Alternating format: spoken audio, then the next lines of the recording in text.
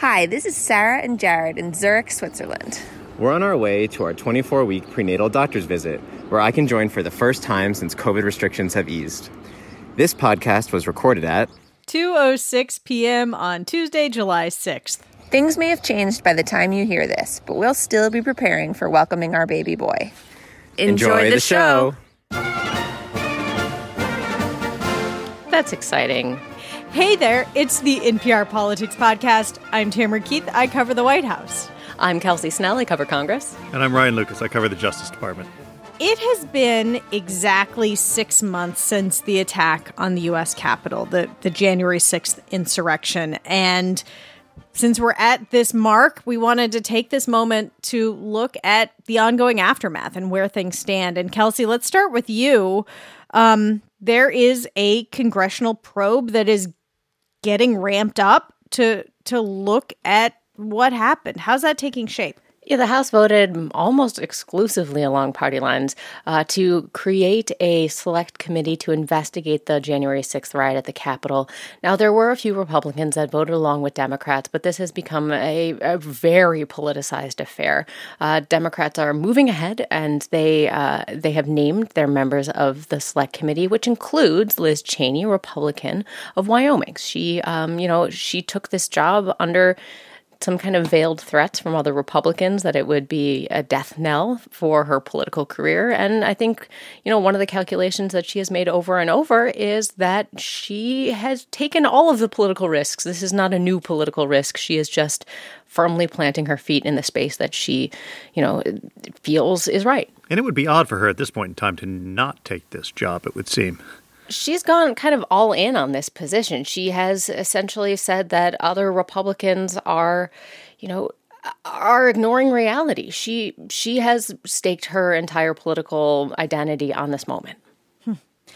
So we know who the speaker has decided should be on this committee, but this is not intended to be a Democrats-only committee. So where do things stand with the minority leader, Kevin McCarthy, naming who he would like to be on the committee?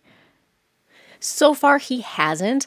We don't know exactly how he's going to approach this. A lot of Republicans just don't want to be on this committee. They see it as partisan. They see it as basically being stuck with a really bad job where they have to investigate what they expect will be Democrats wanting to go after former President Trump. And they don't want to be a part of that. So far, the only people who want to be a part of that are people who are kind of jumping into the fray and wanting to fight on everything. I'm thinking about Marjorie Taylor Greene and, Matt Gaetz of Florida, people who relish these moments of being the firebrands. And it would seem that would not bode well for the bipartisan investigative spirit of a congressional committee. Well, yeah, because it changes the tone. Democrats say that they want this to be a serious tone, an opportunity to do a fulsome investigation, and that they want this to be bipartisan. They want Republicans to join them.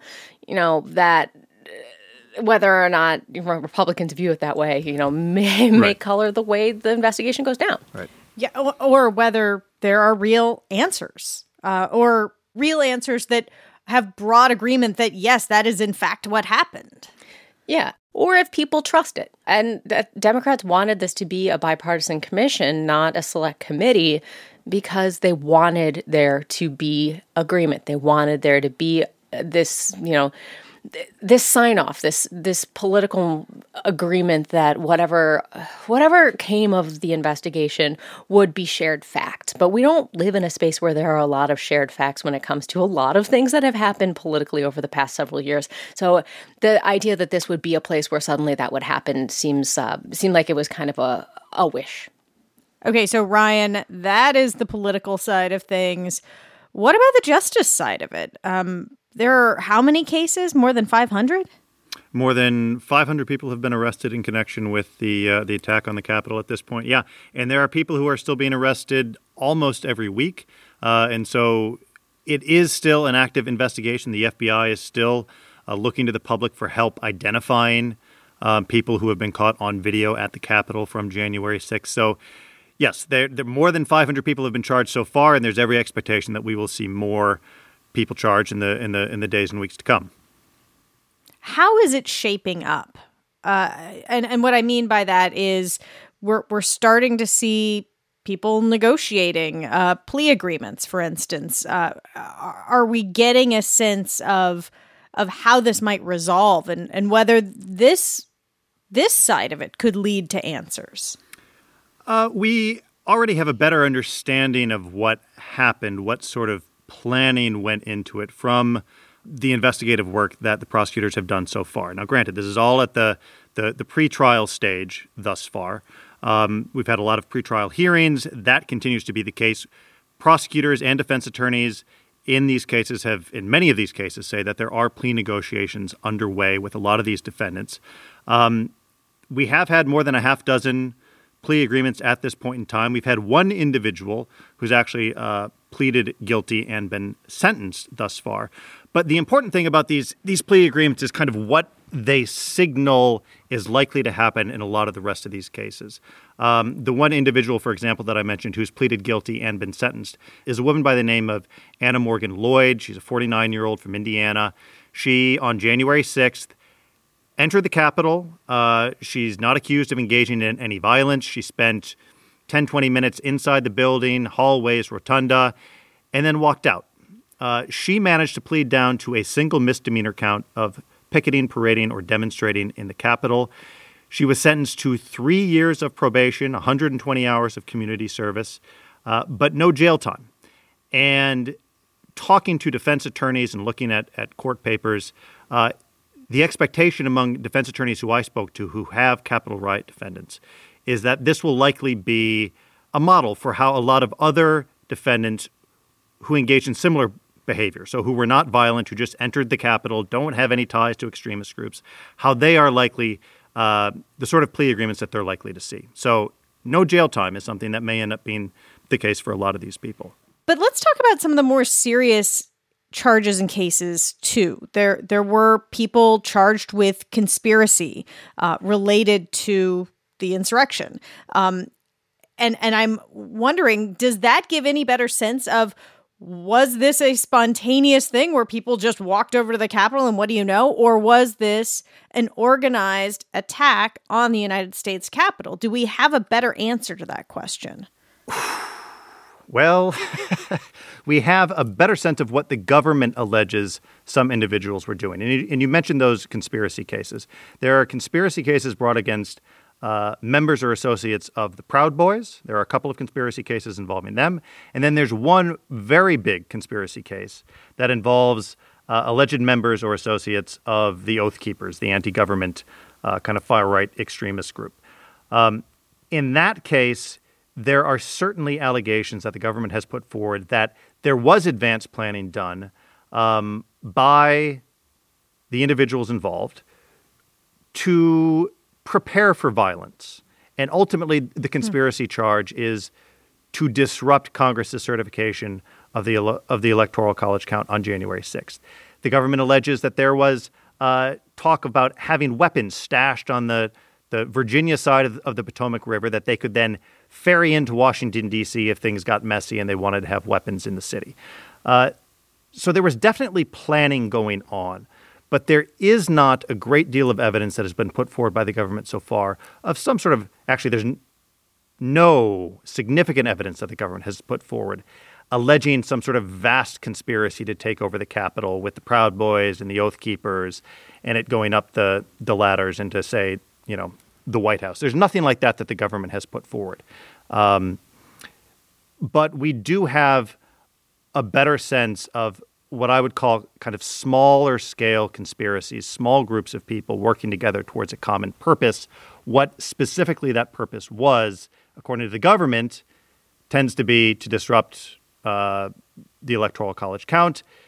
That's something that most of the defendants in those cases are fighting. That said, there's one individual who was charged in that big Oath Keepers conspiracy case who pleaded guilty to conspiracy and has agreed to cooperate with prosecutors. Another individual who was alleged to kind of be part of that conspiracy but was charged separately has also pleaded guilty and also agreed to cooperate.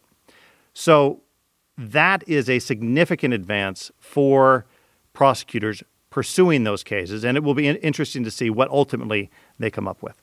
All right, well, we are going to take a quick break, and when we get back, we will talk about where the country is 6 months after the attack on the Capitol. Support for NPR and the following message come from Wells Fargo, donating approximately $420 million through its Open for Business Fund to help women and diverse-owned small businesses rebuild from the pandemic. So far, the effort is helping protect an estimated 66,000 small business jobs nationwide. More at wellsfargo.com/together. In recent mass shootings, people have been targeted for who they are or who they worship. But on June 28, 2018, people were targeted for the job they do at a newspaper. Listen to the new series from NPR's Embedded about the survivors at the Capitol Gazette. And we're back. And Kelsey and Ryan, I wanted to just take a little bit of a step back. We've been talking about both congressional investigations and Justice Department investigations into what happened on January 6th. But there's also this theme emerging where there really are different realities or different views of what happened. And Kelsey, I think about some Republican members of Congress who have said things like, "Oh, it looked like a regular tourist day," or things like that. Has the thread been lost? Absolutely not. January 6th is still the backdrop of the interactions between members, particularly in the House, on everything. Everything from whether or not to set up that select committee on the investigation to passing legislation and working together. I've talked to Democrats who say that they just feel like they can't work with Republicans on things, that there were people that they used to partner with on completely unrelated legislation, and they just are unwilling to do that now because they see how their Republican colleagues as threats. There's a little bit of politics here, too. There are some Democrats who say that they feel like another attack is imminently possible and that other Republicans are fomenting the kind of disagreement that creates the environment where such a thing was possible and is possible. But, as we've talked about a little bit, that is good political messaging, too. Yeah, and I'll just flag that the former president has sort of taken to downplaying it or talking about just sort of conspiracy ideas about what really happened that day. And one other thing about this day, 6 months out, there are actually just so many unanswered questions. And of course, the House Select Committee is going to work on that. The Justice Department is continuing to look at that and do those investigations we've been talking about. But Ryan, one thing that stands out is there were 2 pipe bombs placed that day. And other than sort of grainy security footage, it doesn't seem like there's any more of an answer about what that meant, whether it was related, and who the heck that person was. No, you're absolutely right. That is one of the big outstanding questions from January 6th, and it's something that people often forget about, I think, because those bombs didn't go off. But the fact that you had 2 bombs planted near the Capitol in front of the Republican National Committee and the Democratic National Committee on the eve of January 6th, bombs that officials say were real. These were legitimate explosive devices. And we don't know what connection that has to the events that happened on January 6th. And we don't know who left them. And those, as you said, those are 2 huge questions that remain kind of hanging above everything else that we still need to learn about what happened on January 6th. Yeah. And I'll just say that there are so very many questions, and yet this has also become so politicized that it's not clear that answers will be forthcoming. I mean, certainly the answer could be found about who left the pipe bombs, but more broadly and how this happened, it's just not clear that there will be an answer that the country will be able to agree on. It seemed more possible that there could have been an answer 6 months ago than it seems like today. Right. And I think we're going to leave it there for now. I'm Tamara Keith. I cover the White House. I'm Kelsey Snell. I cover Congress. And I'm Ryan Lucas. I cover the Justice Department. And thanks for listening to the NPR Politics Podcast.